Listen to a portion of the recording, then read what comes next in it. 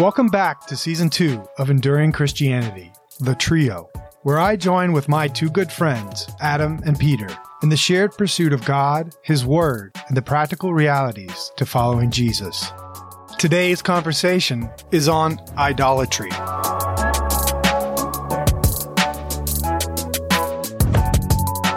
All right, well, once again, we are back together to make the trio, which means Adam Zastro is here. Thank you for showing up and joining us. Yeah, no problem. Today. My other 3 podcasts canceled, so I was able to make it. And you're really growing in popularity. Yeah. Thank you, Peter, also for joining. I had to cancel no podcast. No.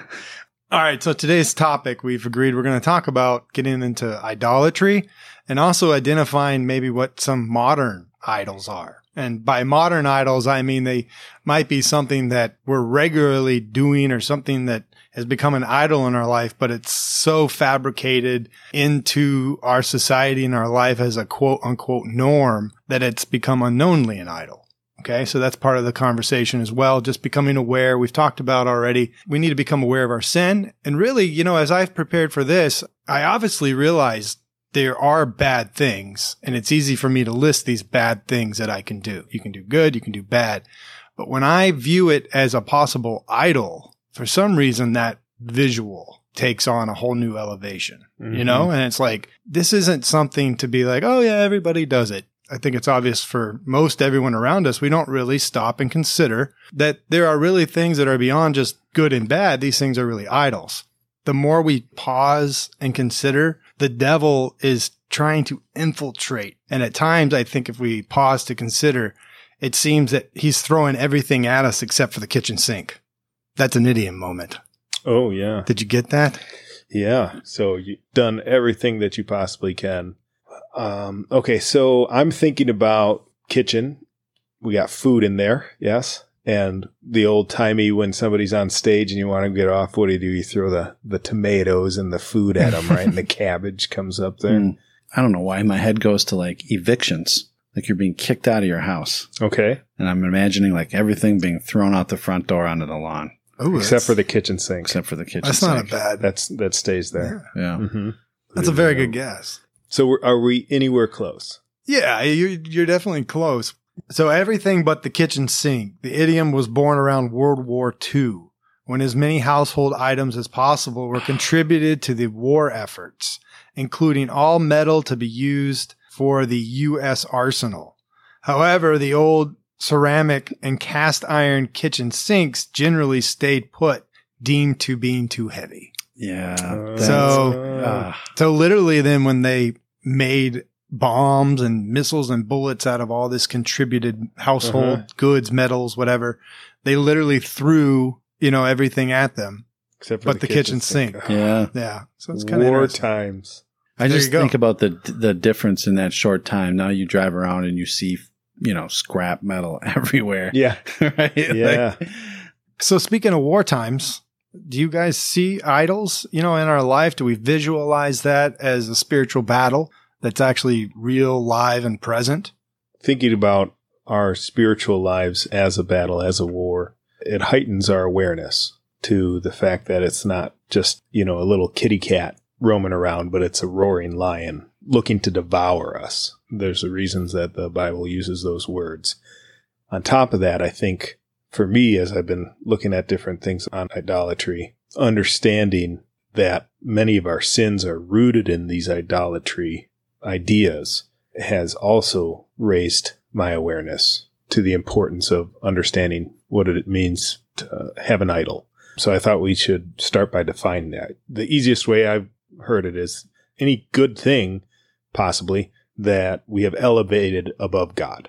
So it could be a very good thing normally, but as soon as we put it above God, and this is idolatry, right? Which lines up with have no other gods before me. Before me. The before me part is really interesting. I'm not a biblical expert. None of us are.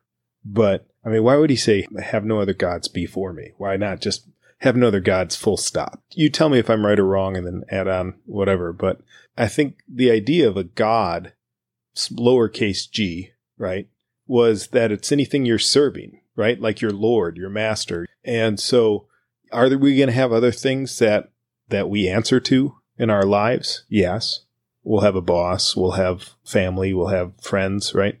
But that's kind of my way of thinking about it. Have nothing else that you answer to, have nothing else that's more important than I am. Does that make sense? Mm-hmm. I think a lot of times how a lowercase idol God starts to evolve in our life is when there's a void of something. And we see that evident with Mount Sinai when Moses goes up and they're like, he's left. What do we do? Let's make ourselves a God, right? And so there's a void there. I do find that in my own life when there's some kind of void, meaning like there's a problem without an answer necessarily, but God clearly tells us to wait upon him. So waiting's part of the process. But, if I'm waiting and I get impatient, then I can jump to another thing to satisfy me or to pacify me, that has nothing to do with waiting on God and continually serving him. It's become about me being served by some kind of satisfaction. Yes. When we feel a void, I think that's when we should take the biggest pause. I really think that there's endless amount of gods, and we do need to define what God idol kind of can be. Money can be a god. My wardrobe can become an idol or a god. My cars can become a idol or a god. My diet plan, I can become so obsessed with that. My exercise. So these are now things that are good for us, but we can become so obsessed that we just becomes the one thing that determines all my decisions pretty much going forward.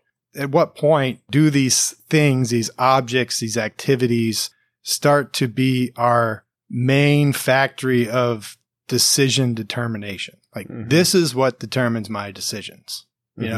And obviously there's times where like right now I'm on a diet. So I'm thinking about it on purpose, and there's going to be choices I make based on, I might not go hang out with these certain people today, just hanging out, because I know I'm going to be tempted to have a few more beers and fit my diet, and so I'm not going to go.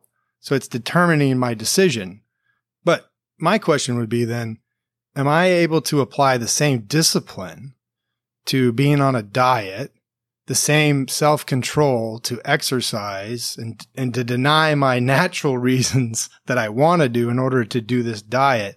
Am I able to apply that same discipline, effort, and self-denial in following God? And if I'm able to do that with a diet and food, but I'm unable to do that with God himself, that's a good self-reflection moment. Yeah. You're using diet. That's very nice, and I'm rooting for you. My idol is sugar, and I think sometimes I idolize caffeine. Certainly there's times in my life where I've idolized alcohol. If defining idol is anything that we desire or prioritize or choose above God, then yeah, like food's a big deal. And we live in a rich society where we have tons of choices. I was telling you guys just before that we were kayaking, and then the kids wanted to get ice cream after kayaking, right? Like that's a very real, like I can joke about that like anybody else will, like, oh, I need to watch the pounds and I need to eat right. But there's a real like desire and urge in craving, in right? food. Yeah. Like there is we can say money is an idol, and we see people do incredible things for money, but I think food isn't like an everyman idol. It's very real. So when you were talking about the behaviors and the self-reflection, I go, man, like every day I think about what am I going to eat, or what do I want to eat? So am I every day, to take your question and apply it, every day am I thinking about what word of God can I get today? Yeah. How am I going to praise him today? What am I going to thank him for? My stomach doesn't growl when I haven't had enough word of God lately, right? It's the flesh. We talk here about dying, to yourself and abandoning the flesh and pursuing spiritual. Like food is just a very direct connection for me to, the flesh calling out. Yeah. Because I went and got ice cream. I said no to the kids, but somehow the conversation comes around to I make the appropriate turns and we end up in front of ice cream somewhere. So. Oh, how did we get here? And I even like to, how did we get here? I like to do the like stoic, quiet father thing where I don't say anything and they're just watching me, and then the blinker goes on and they're like, all right. Yeah. We know which way you're going, You mentioned the flesh. right? We've got our three things that are battling against us, right? In our pursuit of Christ and being Christ-like, and it's the devil, the world, and our sinful flesh. I feel like there's some overlaps at times between those. They work in conjunction with each other, right? Well, the devil definitely makes the billboards and the commercials that I see. The billboards? Yeah. Yeah, what do you mean? For that juicy burger that they just came out with. That's definitely the devil. Yeah. Oh, yeah. Satan's totally in that thing. Well, but it's the world, it's like right? dripping. And it has a flame-broiled look to it. Yeah, There it is. There's seductive voices saying we have the meats. But again, Oh, you have them? I'm coming your way. And that's my point, is that, yes, is the devil at work when he's tempting you to do that? Yes, but it's through the avenue of the world. Yeah. Right? Yeah. And I was listening to an interesting sermon on temptation and the world specifically. And he talked about how it could apply to the lust of your eyes. So something that looks good, like a burger, right? Sometimes we think sexually when we hear the word lust, but I mean like anything that you want that you shouldn't have. Right? Yeah. And so could be that, but it could also be food or drink or money or whatever, right? And so if it's looking pleasing to your eyes, right? So that's one. And then lust of, I want to say, our sinful flesh. So again, the flesh is tying back into this. And then final one is our pride. Yeah. And so these three things are the three things the world will try to appeal to. And what was really interesting is then he went back and said, look at Adam and Eve in the garden. The fruit was pleasing to her eye for her to eat. Mm-hmm. That's the flesh. And then he said, God didn't want you to eat this because he knows you'll be like him. You'll be like God. You'll know the difference between good and evil. And now it's applying to the pride. Oh, I'm going to be the one who knows everything. And here's Adam and Eve falling into the sin that attacked all three of those points very clearly. And then he contrasted it with Jesus being tempted. And the three temptations fit perfectly into those three categories. Mm-hmm. Okay, look at this stone. You should turn it into bread. You've been fasting for 40 days, right? Satisfying that flesh and what's pleasing to your eye. Jump off this tower, have the angels save you. Everybody's going to see it. It's going to be public. You're going to be a hero. Again, going to that pride and selfishness of this is something I desire. I desire people's attention. Look at all of these kingdoms. All of this can be yours, right? And so now we're going to that prideful part, right? Where I could be in charge of all of these things and have this power. And each time he turned them away with God's word. So I feel like by having those three things as the basis of why is it that we are bringing these things up as idols? Well, one of those things is being satisfied. Yeah. It's pleasing to your eye, it's pleasing to your flesh, or it's pleasing to your pride. Mm-hmm. And so if you think about somebody who's going after money, they're going to continue to go after that money and raise it above God.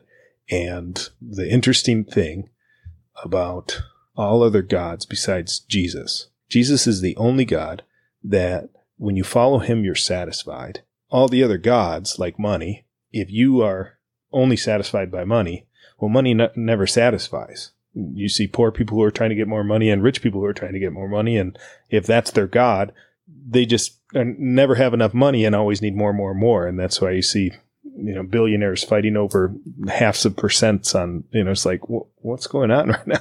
It's like, all I want is more money and it's not satisfying me. And then if you mess up with your money, that money's going to put you flat on your face, right? It's not going to forgive you. It's going to punish you and penalize you, right? So Jesus is the only God that will satisfy and forgive you. Like money, you said the reason we want more is because they're not satisfying. They're not satisfying. And then because we want more and they're not satisfying, we become obsessed. It means we end up giving it our discipline, our decisions, our sacrifice, our time. We're a slave to it. Yeah, we serve it. Mm-hmm.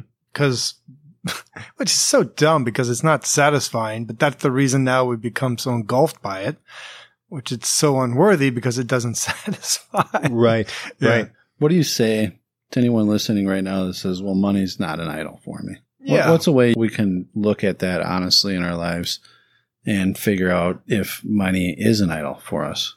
Can I ask one question first? So why does a person get money? Why does a person go work to get money? Or why does a person steal to get money? Why do they get money? Because they know they need it, right? Do I go after God and pursue him because I know I need him?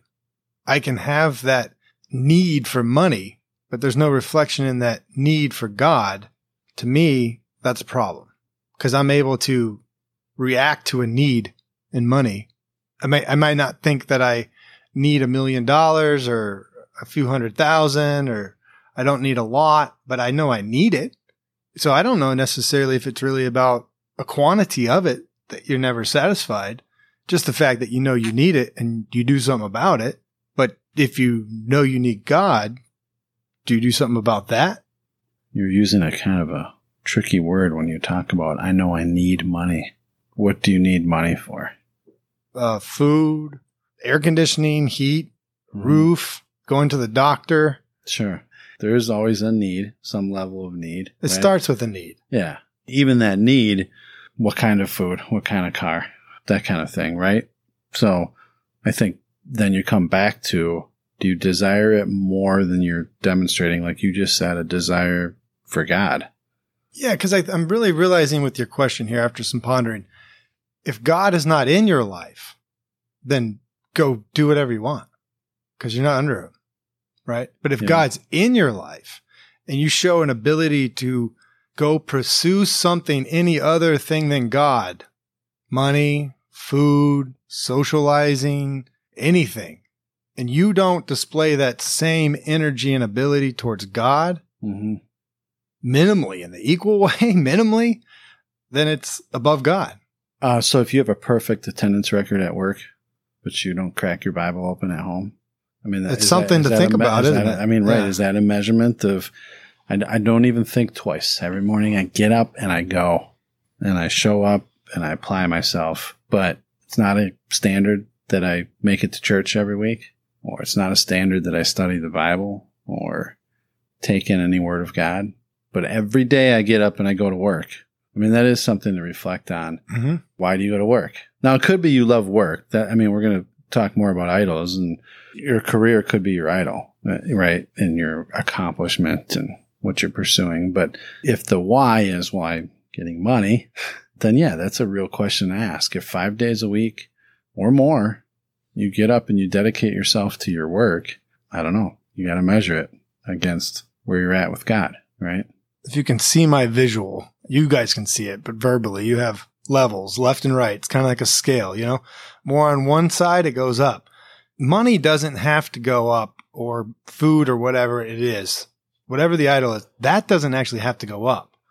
God just has to go down, which makes the other thing go up, and it becomes automatically an idol. Sure. So it's not necessarily always that we're elevating the other thing that's not God. It's probably most often the reality that God is not a part of our life, lifting up the other things, whatever they may be. I love that visual. That's really helpful.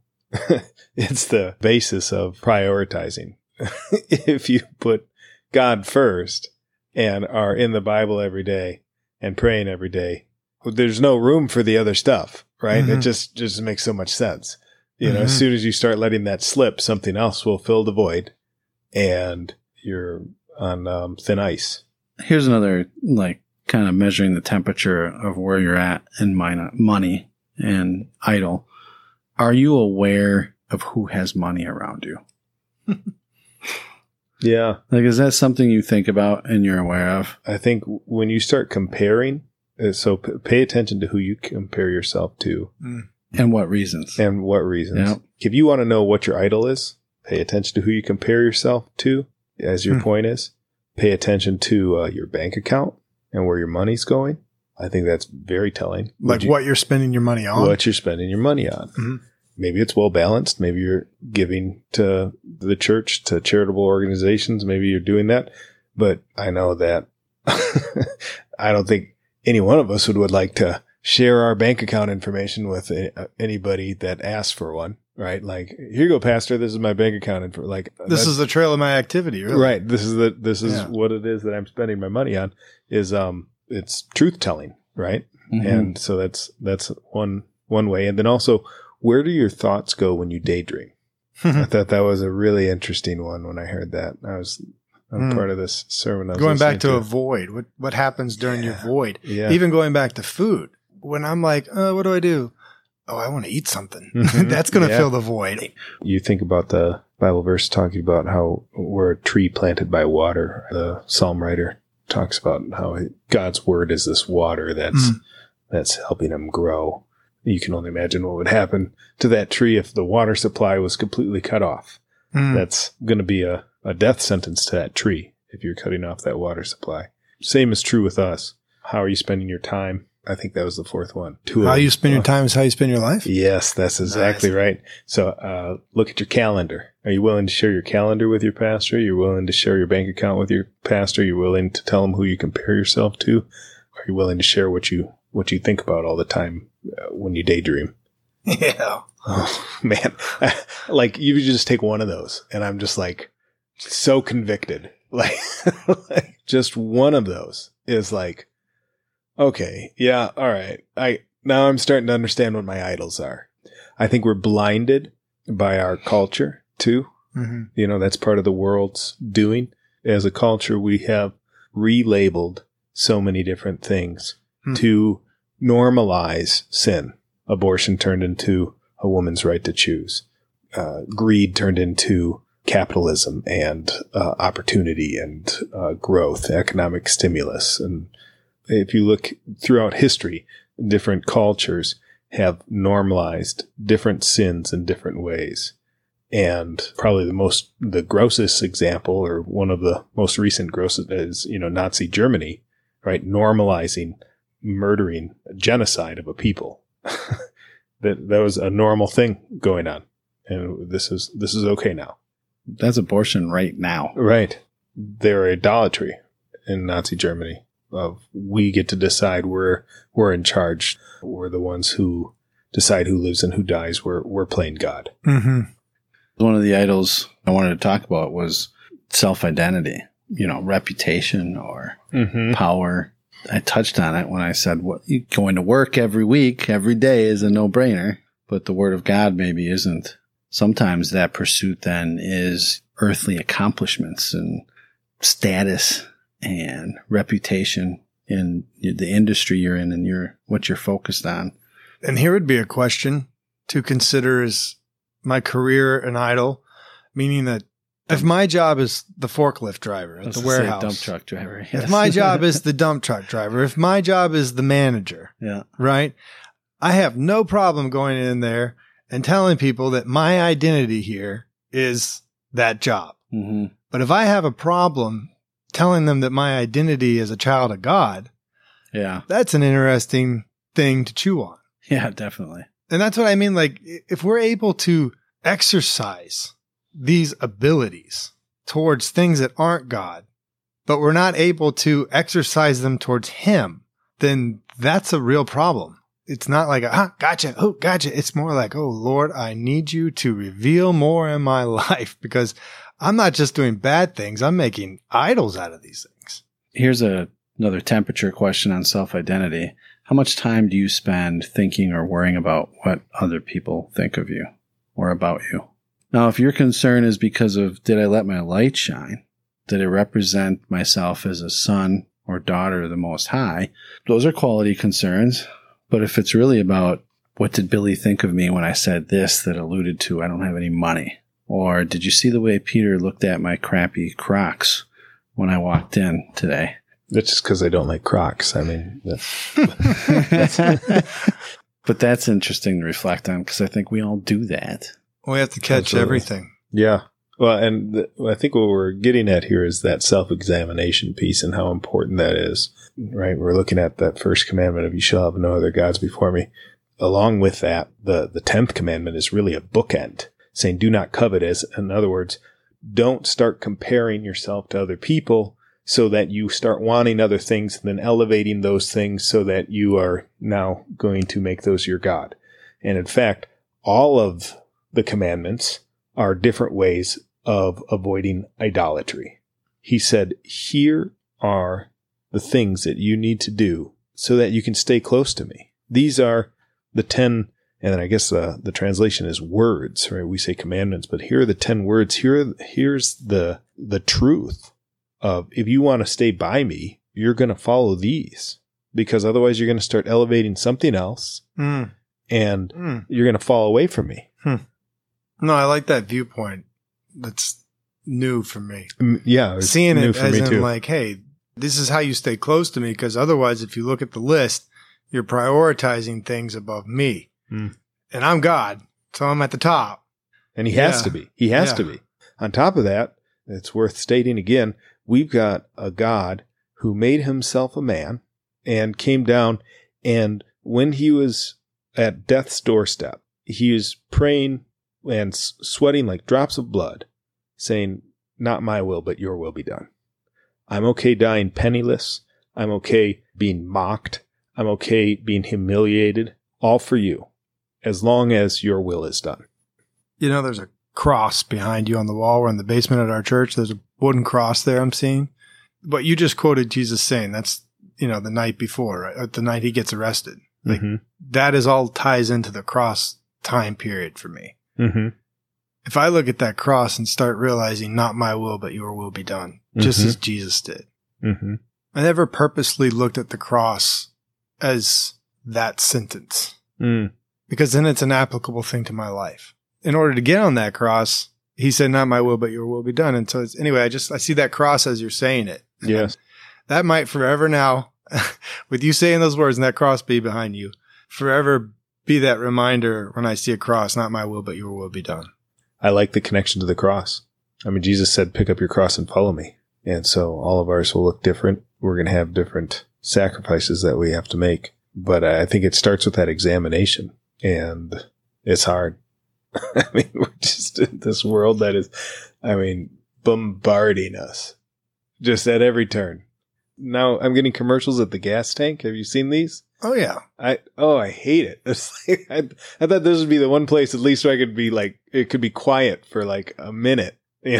I could gather some thoughts and just watch the numbers tick up to $80. I'm literally being encouraged to spend more money while I'm actually spending it. How did this happen? You're already getting the money, guys. You got to give it to them. They're very genius at what they do. You've shown us you can spend money. Yeah. We'll show you more ways. Exactly. Yeah. So just the volume of idols in our life, when we reflect what we actually place above God, is depressing. One of the things that I had jotted down when we were talking about idols, and Billy had mentioned something about, the clothes you wear can be an idol. I said, let's see, is looking in the mirror before you go out to a social engagement a pretty serious thing for you?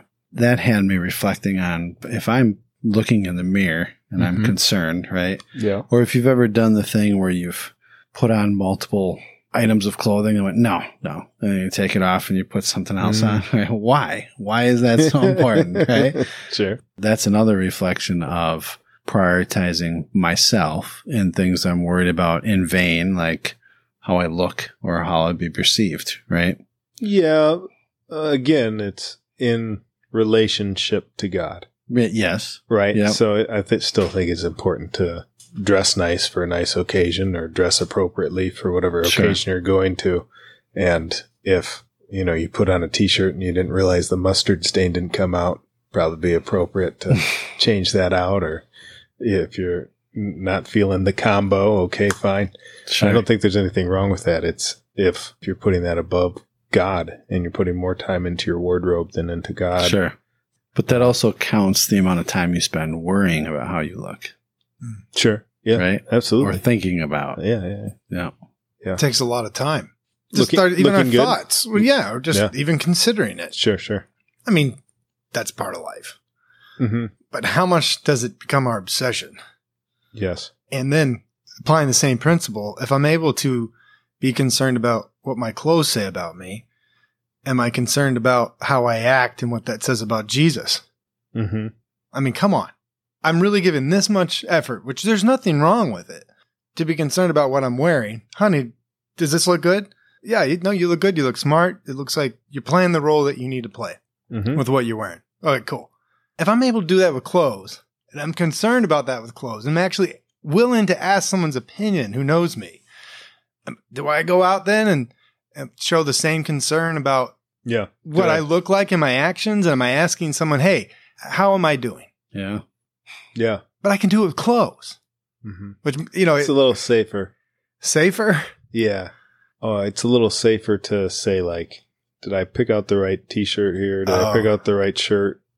As opposed to, are all of my actions in line with God? You know, like it's a bigger ask. It's a bigger, you're going into more of a deeper space. Literally, you're going into your own personality as opposed to the clothing that you're wearing. Something surface level. Surfacey. But aren't all these things anything but it's not God's surfacey? Really? Yeah, that's what I'm saying. It's easy. It's easier to go surface than it is to go into our depth of where is my headspace at? Am I appropriately serving God? Because now if I ask you, hey, how am I doing serving God right now? How am I doing treating people? I've put you in a position to lay into me to say, like, you know what? You're not doing this right. You're not doing that right. I am now submitting to you in respect to God. Right. Mm-hmm. I am saying, like, be my judge as opposed to, judge my clothing. Does that make sense?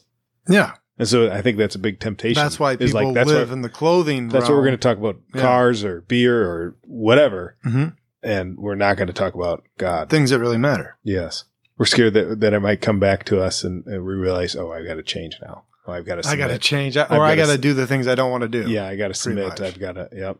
When you were talking about that, I was thinking about Solomon and talking about the Ecclesiastes moment. And, you toil and spend all this time and make all this money and then you end up giving it to somebody else who ends up spending it. And it's like, who is it that we're working for? Mm-hmm. Like, why are we doing all of this stuff? And are you working to prove to your dad that you can do this thing, or to your mom, or to your brother, or are you looking to, have something nicer than your neighbor, or and you're doing all of these things. And the other thing is, oftentimes the other person doesn't even know that you're doing it for them. You know what I mean? Yeah. Like you're working yourself sick so you can get this thing and then get and they're like, When's the last time someone said to you they needed to make more money so that they could give more to church? Right. Yeah, that's right. I don't want to accept anything less than what I'm already making because I want to put more on the plate, or I want to give more to ministry. Yes. Right. Because that's not what's in our heads, right? No, it's us first. Right. Yeah. I want to make sure, if we can, Billy, you brought it up, one of them, and the other one's huge. We haven't brought it up, but we should talk about it. Idols today. I think kids is a really important reflection on whether we make our kids our idols. And right now there's probably somebody listening going, what? That probably in and of itself sounds horrible. What do you mean my kids are my idols? No, they're not. I love them to death. I'd do anything for them. They're so important. How could you call them my idol? Or you might justify it and say, well, yeah, I mean, of course our kids should be super important. Why do you have to use a dirty word like idol, right? But because my kids are given to me by God, so I have to care about them, right? And then the other one is technology. That's like one of my biggest fears for my kids right now when I see the addiction in their lives and what kind of horrible things can be there. So can we talk kids and technology? Yeah. When I think of my kids, I automatically think about the technology they're already on. So I think they go well hand in hand. Yeah. So kids, first thing came to my mind, if it's a person who's married and the kids have become more important than the spouse, I think that's a sign of an issue. If you're married and you're a Christian couple, you should be fighting for your marriage and parenting together.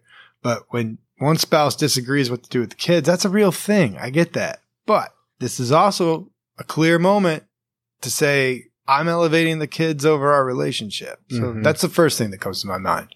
I was hearing this pastor talk about how just about every time he has dealt with a couple going through a divorce or about to get a divorce, the thing that preceded it was that one of the people in the couple, if not both, were elevating something above their relationship. So whether it's the kids or the job or a hobby or somebody else or whatever it is, that thing was elevated above their relationship. And we're the church, and Jesus is the bridegroom, and he's married to the church. So that relationship of husband and wife is supposed to be this same relationship as the church to Jesus.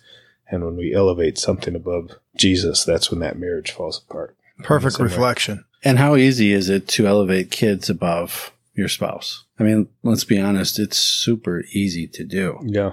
Right? They're loud. Well, yeah, they're loud, demanding, they're and cute. Yes, they're playful. They're like, there's all these things you want to give them opportunities. It's just like all of these different things that could really go out of hand really quickly. They tell me they love me when I give them what they want. Oh boy. Even though I said no. And then now I've made them, I'm supposed to be in charge. Mm-hmm. And I just said no. Let's take for moments where I've realized I've done this. I've literally thought it out before I said no, not just a knee reaction and then be like, well, you're right. It's really okay. I've done that too. But the times where I've said no, and then they start whining and complaining or please or no, or why not? Or my brother got to do it. And then I'm like, fine, you go do it. Mm-hmm. Like I just let them be in charge. Mm-hmm. And isn't that kind of like what an idol is? Yeah. Where I'm supposed to be the authority.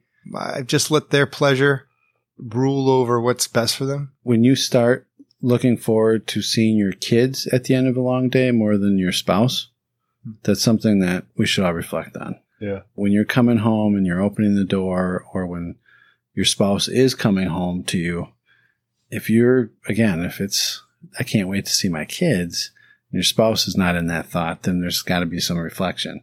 As recently as yesterday, I was conversing through text with someone who hasn't been to church recently. It's a young man, newly married. One of the things he said to me was, yeah, I know I should be at church. I should be following what God tells me to be as a husband. And by the way, my 1-year anniversary is coming up in a week. Okay.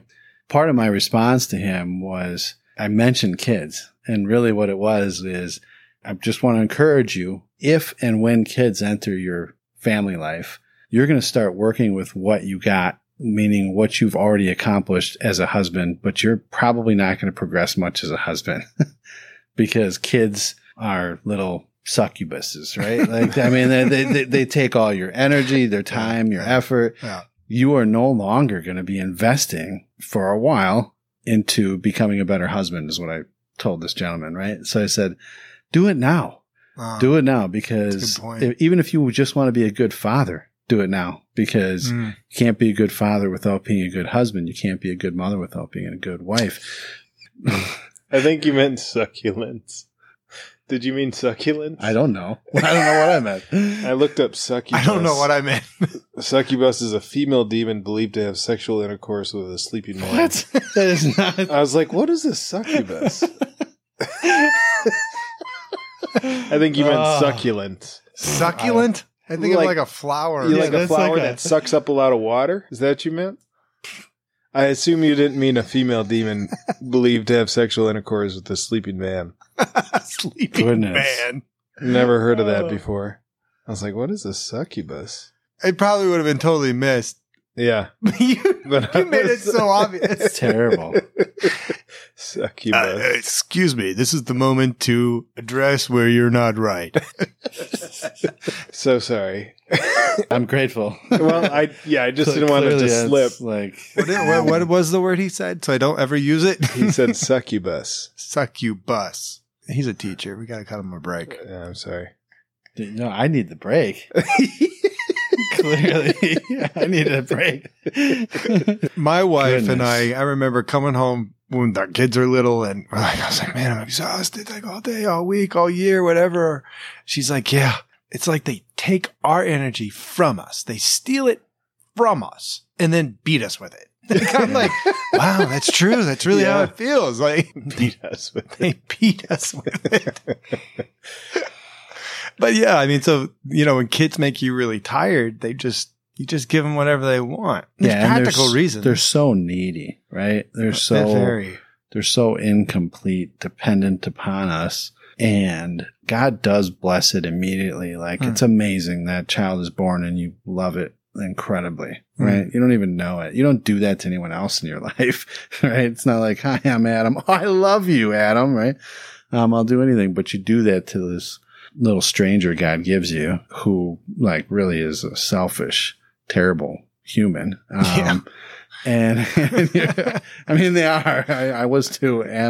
But suddenly they consume you. And, to your point earlier, typically what I noticed in my circles growing up is a lot of divorces happening when kids were hitting like their teens. One thing that was commonly mentioned was, well, yeah, we wanted to do this a long time ago, but we stayed together for the kids. But that's how they take off and become our idols. When we are willing to even prioritize them over our spouse, which means we're certainly prioritizing them over God. You know, it really gets sad if you stop and think about it. If we're prioritizing our kids over our wife, and then we prioritize, and I'm not talking when I'm about to say like a TV show or kids over your husband. I'm gonna throw that in there. I'm not going to say like, hey, I need 30 minutes to recharge to be a better dad. There's moments like that, right? Here's your iPad. But when I'm committed to this series and I have to indulge in it, and I've been watching it for 2 hours, I'm way past recharge time, and I'm still telling the kids, oh yeah, you just go do whatever you want because I'm watching my thing now. So now I'm elevating a show, and this has happened in my life, right? I've now elevated the show over my kids, who I have also elevated over my wife. Everything's it's backwards. Like, it's like, if you follow that trail, now the show is more right. Yeah. But if you follow that, it really goes back to Adam and Eve again, the basic principle of all sin, me determining what's right and wrong for my life, what's convenient, what's not. Which, again, going back to Jesus, if you want to follow me, you must deny yourself, pick up your cross, as you referenced, Peter. So, I mean, we're just like the Old Testament. When you see the descriptions of all the different gods, right? What you're describing is like, hey, I need this God to step aside for a moment so I can work on this God right here. I want to give that one attention, but you move too, because here comes this other God. It reminds me of all those verses where they talk about just idol. And I think all of these idols, right, to your point, we are trying to make these idols work for us. Yeah. We want them to fit perfectly into the way that we want things to go. So we want those idols to conform to our lives. And what makes Jesus different is that when you follow Jesus, you are asking for him to change you to become more like him. Yeah. So that I can follow him, I'm conforming to his way, his will. And that's what's different about him. And it's why it makes so much sense that it's the one true religion. Which you think, knowing Jesus died on the cross and he loves us, there's the proof of it. And that's why I think believing, we can't just say, I believe Jesus died on the cross because I want to get saved. There's got to be like a response. You're saying you believe that God became man, which is bad enough, by the way, and then died on a cross and everything that while we were still sinners. He died on the cross. He did all that for us. So if I believe in that, how can that not demand a response to do something, to be someone? And if he's the one to be served, is anything else around here? Is my workplace giving up their life for me? No, they're going to throw me in the can once they don't need me anymore, or I'm too much of a cost problem. They're going to downsize. They get rid of me. But I can serve the job. But I see Jesus on the cross and I say, I can't serve him like I can serve my job. Yes. The one who loves me and is willing to forgive me. It's so backwards. If like, my point is like, if there's anything worthy of being an idol, like in the positive way, it's Jesus who is God and who did all that for me. It's just so crazy to pause and consider that I can give my effort to things like work and such and not give it to him. I had a idol, possibly, unless you guys want to shoot one out. I have one, substance abuses. We did an episode. It was the last one of season 1. And I found out during that episode that the initial average introduction to some type of substance, drugs, Do you know what it is? Fourth grade. Yeah, I was blown away. 4th grade. I know. I mean, that's just so sad at how early the devil's coming into our life with substances. So when I look at that, I see the devil obviously knows that substances has a control over people, and he can use that as a tool. I know in my own life, it's easy for me to want to go to a drink. I don't initially go at it as though, I want to make this all disappear, give me as much as I can have, but I do find myself there.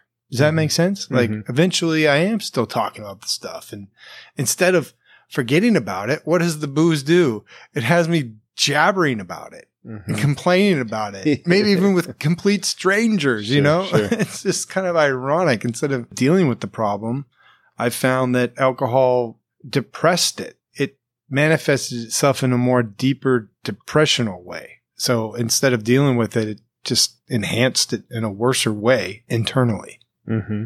There was one moment where I really realized, like, my face is against the wall, realizing like I need to make a change and stop and deal with my stuff, because I was losing it on my wife, and I was all quote unquote justified about what I was yelling at her for. But, we're on a getaway and there's other couples there who are through the woods, but they hear all this. And the next morning we wake up and she's like, I don't know if we're ever going to get invited back here. I'm like, why? And she's like, do you remember what you did last night? I'm like, yeah, it was fine. Like, no, you don't remember, And there's moments like that. They're like, I got to change. Absolutely. The point is that I went to it as my source of help. Alcohol. Mm-hmm. Yeah. And it didn't help me. No, it never does, right? No. But, it's only God then who brings it to your face, thankfully. Asks for forgiveness, says, I need to change, and I put a plan in my life to not have a drink for 30 days. You know what I found out when I did that? It's a lot harder than I thought it was. It was a real self-discipline battle, though. But did you make it?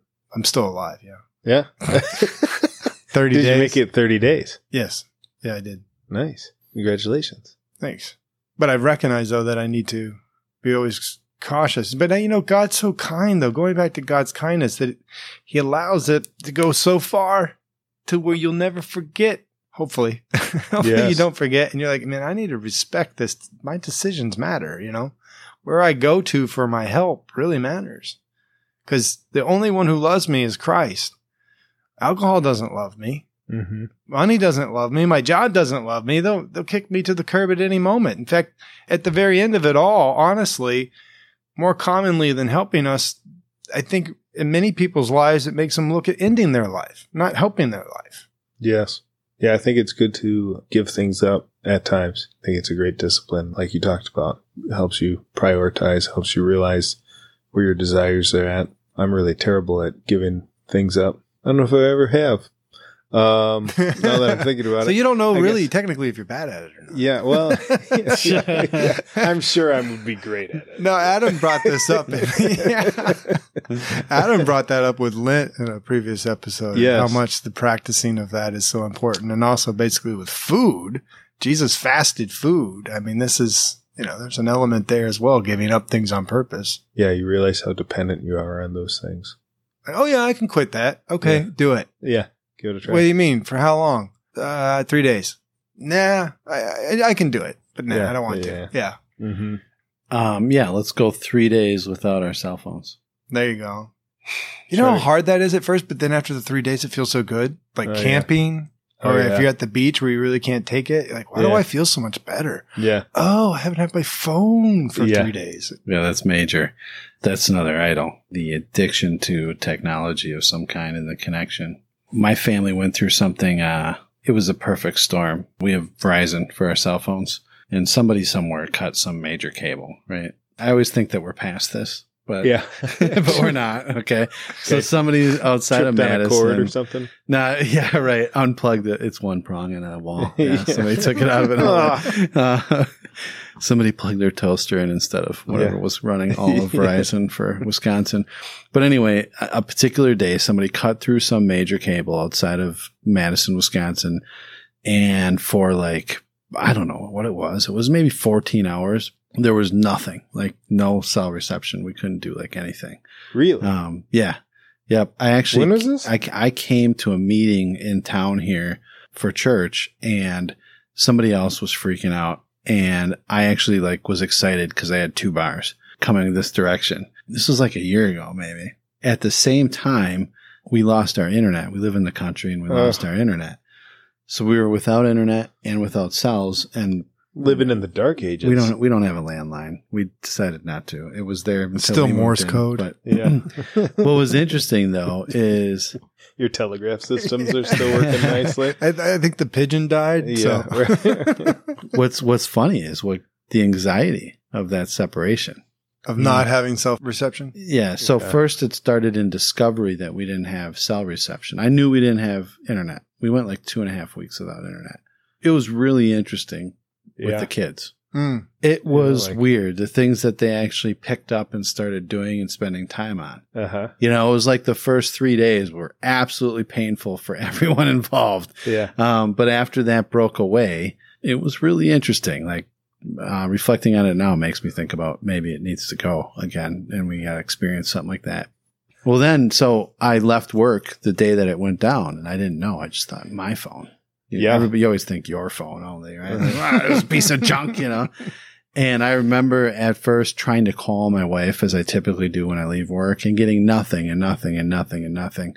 And then getting angry like at her, which is always perfect sense, right? Like, what's she doing? Why can't she answer the phone? Whatever. Definitely right? her fault. Yeah, absolutely. And then finding out that there's nothing at home either.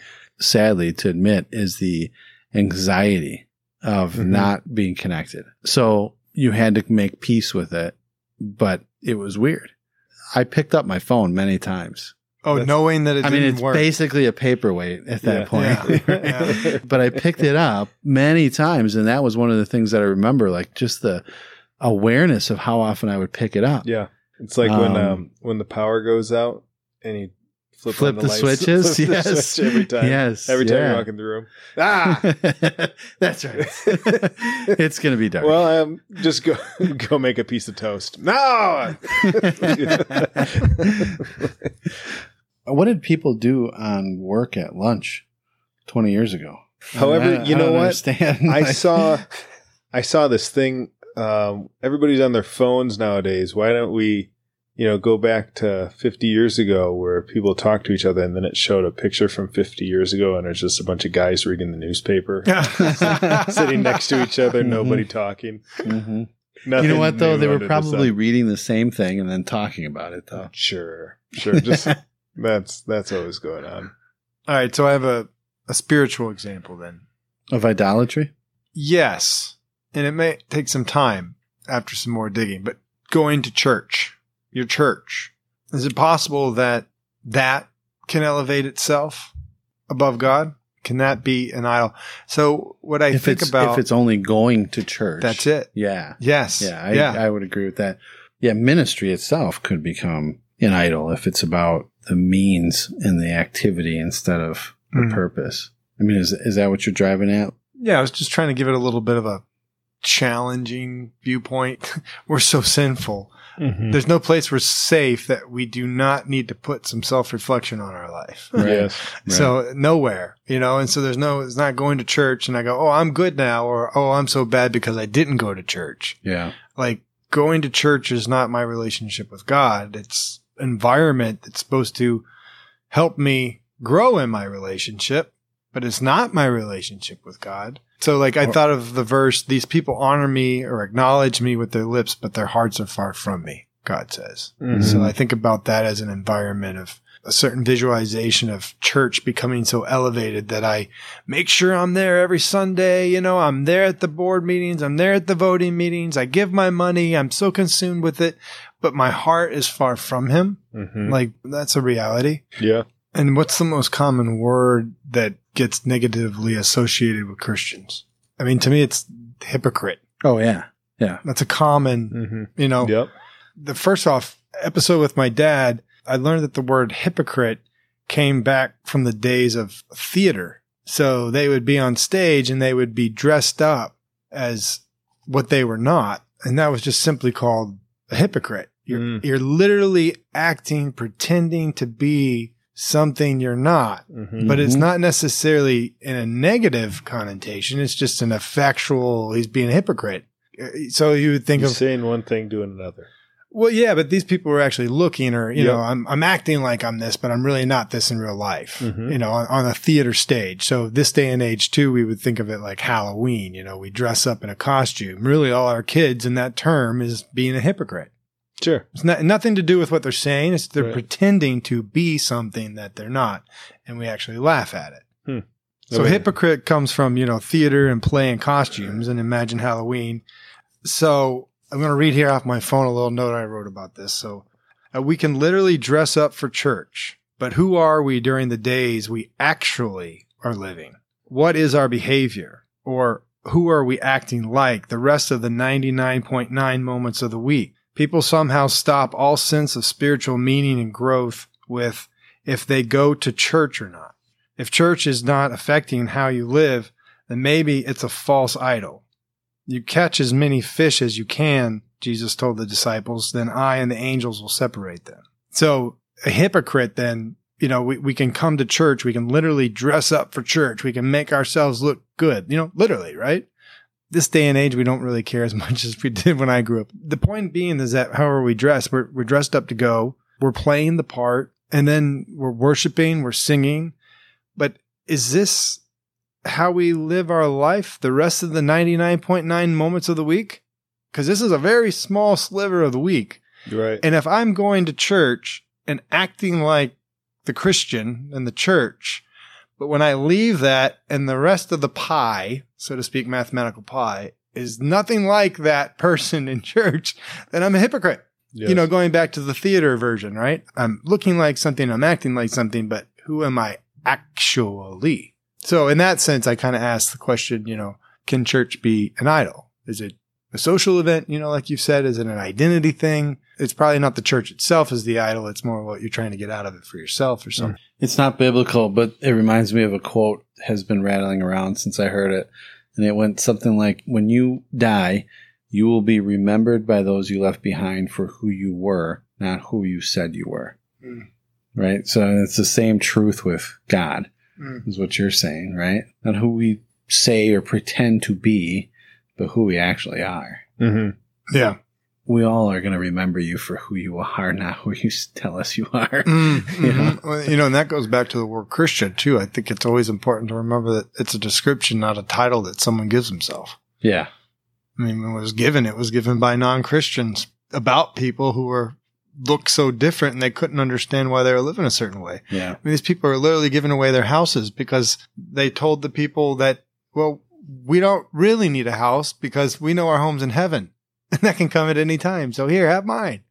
I mean, they were giving so freely. That's another way to identify an idol. Imagine your life without it. Can you freely give it up? Right. Well, you know, there's that verse in the Bible where it says basically a question where if a person sees somebody in need and has, I think it focuses on the monetary ability, but you have the ability to help that person and you do not, then it's stated, how could God be in that person? So like, that's a, yep, that hurts. Yeah. You feel that one. Yep. Sometimes I think that we think of idolatry as a Old Testament thing, like a historic, like, you know, oh, there's nobody clearly running around here right now worshiping statues and carved images. And one of the things that occurred to me, Pete, when you were like, would you want someone to see your bank account? Something I've been wrestling with at home with my wife is, and maybe you've heard this analogy before, like, I think the analogy is if today life forms came from outside of the U.S. and came down and walked into your house, what would they conclude is important in your life? Usually the analogy says, well, there's this one whole room with all the furniture facing this big square thing, right? Like, you know, this must have been an important room. And this was like an altar to something they worshipped, right? Because everything faces this thing, right? That's the easiest example, but I also think about that in my own home. Like when I look around, what would people conclude is important in our life? Some reason I put on here, read 2 Timothy chapter 3, 1 through 17. 1 through 17. Yeah. Okay. 1 through 17. So all of chapter 3. Yeah, I just realized that. That's really long. Why did I say that? I think I was enjoying it so much. Oh, yeah. Right along what we're talking about. You see it? Mm-hmm. Mm-hmm. What part in particular? Just the whole thing is everything we're talking about. That's why you said 1 through 17, because it's this whole topic. I just kept going, yeah. I mean, he's being more concise than we are, to be fair. You know, in the Old Testament, right, there's a lot of prophecies that foretells who Jesus will be. So many. I read this one book, and it said the amount of prophecies that Jesus fulfilled was mathematically improbable than filling the state of Texas up 2 feet with quarters, flying a man upside down blind and expecting him to pick the right one. Anyway, that's just a little side visual, but the Old Testament prophesied about Jesus coming. And there's also now prophecies that talk about the end days, and it talks about our behavior and what we're serving. And so it really kind of lines up in my mind with what we serve can become an idol or is an idol. So I got 2 Timothy chapter 3. My Bible headlines it as godlessness in the last days. But understand this, that in the last days there will come times of difficulty. For people will be lovers of self, lovers of money, proud, arrogant, abusive, disobedient to their parents, ungrateful, unholy, heartless, unappeasable, slanderous, without self-control, brutal, not loving good, treacherous, reckless, swollen with conceit, lovers of pleasure rather than lovers of God, having the appearance of godliness but denying its power. Avoid such people. Yeah, if you skip down to 10, then it talks about what we do. You, however, know all about my teaching, my way of life, my purpose, faith, patience, love, endurance, persecution, suffering. What kinds of things happened to me in Antioch, Iconium, and Lystra, the persecutions I endured, yet the Lord rescued me from them all. In fact, everyone who wants to live a godly life in Jesus Christ will be persecuted, while evildoers and impostors will go from bad to worse, deceiving and being deceived. But as for you, continue in what you have learned and have become convinced of, because you know those from whom you learned it, and how from infancy you know the Holy Scriptures, which are able to make you wise for salvation through faith in Christ Jesus. All Scripture is God-breathed and useful for teaching, rebuking, correcting, and training in righteousness, so that the servant of God may be thoroughly equipped for every good work. I think that really sums it up, doesn't it? Keeping focus on God and keeping Him elevated so that there's not this void, and then we end up filling it with other things and elevating other things above God, so that we keep things in priority and don't fall away from Him. Realizing that when we do, and we inevitably we'll inevitably put something above God, that's their time for self-reflection and coming back to God and asking for forgiveness and repenting with the goal of growing closer to God so that we can be equipped for every good work. Mm. Yeah, and I think it's important too, and maybe I just think it's important because I've been meditating on this fact this week. I've been digging into Romans more. But it's talking about the law in Romans a lot, and it's also talking about, no longer needing the law because we're in Christ. And I've been really trying to understand what that means, because it also talks about you're in Christ. Does it abolish the law? Absolutely not. Now we uphold it. And so there has to be a clear understanding what that means. But I was realizing that before Jesus, you're living under the law. No one can fulfill it. All fall short. And so the law is really used as a tool to expose your wrong, that you're condemned because you're wrong, right? Mm-hmm. And you're trying not to do more wrong. And then now when the Holy Spirit comes, the Holy Spirit, His purpose is to come and convict us. Well, that's what the law did too. Before the Holy Spirit, the law came and convicted us, but it condemned us. Now that the Holy Spirit does the same thing as the law, which convicts us of right and wrong, He has come now to shine the light on it, to free us from it. Going in with this conversation on idols, if the Holy Spirit shows me or you or whoever that this thing has become an idol in your life, that is for the purpose not of condemning you, as the law does, but as the Holy Spirit's purpose is to convict you of it, to set you free of it. Because now that you see it for what it is, you can walk away from it.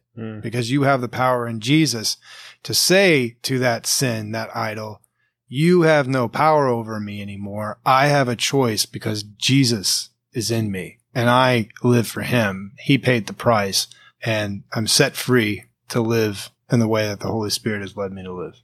So it's always grace to know when the Holy Spirit's in your life that Him convicting us of sin is not for the purpose of condemnation. It's actually to set us free so that we see it, acknowledge it, ask Him for the help, and flee. So yeah, Peter, would you like to close us in prayer? Sure. Dear Heavenly Father, we come to you through your Son, Jesus Christ, who has made us whole. He has given us the power to get rid of idols and to place you above them all. Help us to stay close to you and to uphold your word and to study on it and meditate on it and talk about it so that we don't leave this void and space for these other things to elevate themselves above you, to focus on you and your will and to grow closer to you. And then everything else falls into the proper place. Help us to encourage each other in this, and then also remind us that you're there with open arms to forgive us, to set us free from sin, so that we can have this relationship with you. Help us to do that in every day and in all of our choices. In Jesus' name we pray, amen. Amen. Amen. Thank you, Peter. Thank you, Adam. Look forward to the next time. God bless you guys. It is our prayer for you that God will continually provide the same fellowship in your life as He has ours. A fellowship that sharpens, strengthens, and encourages, because how you spend your time is how you spend your life. I'm Billy Heyer, encouraging you to abide and reflect the love of Christ, the love that endures all things. Have a blessed day.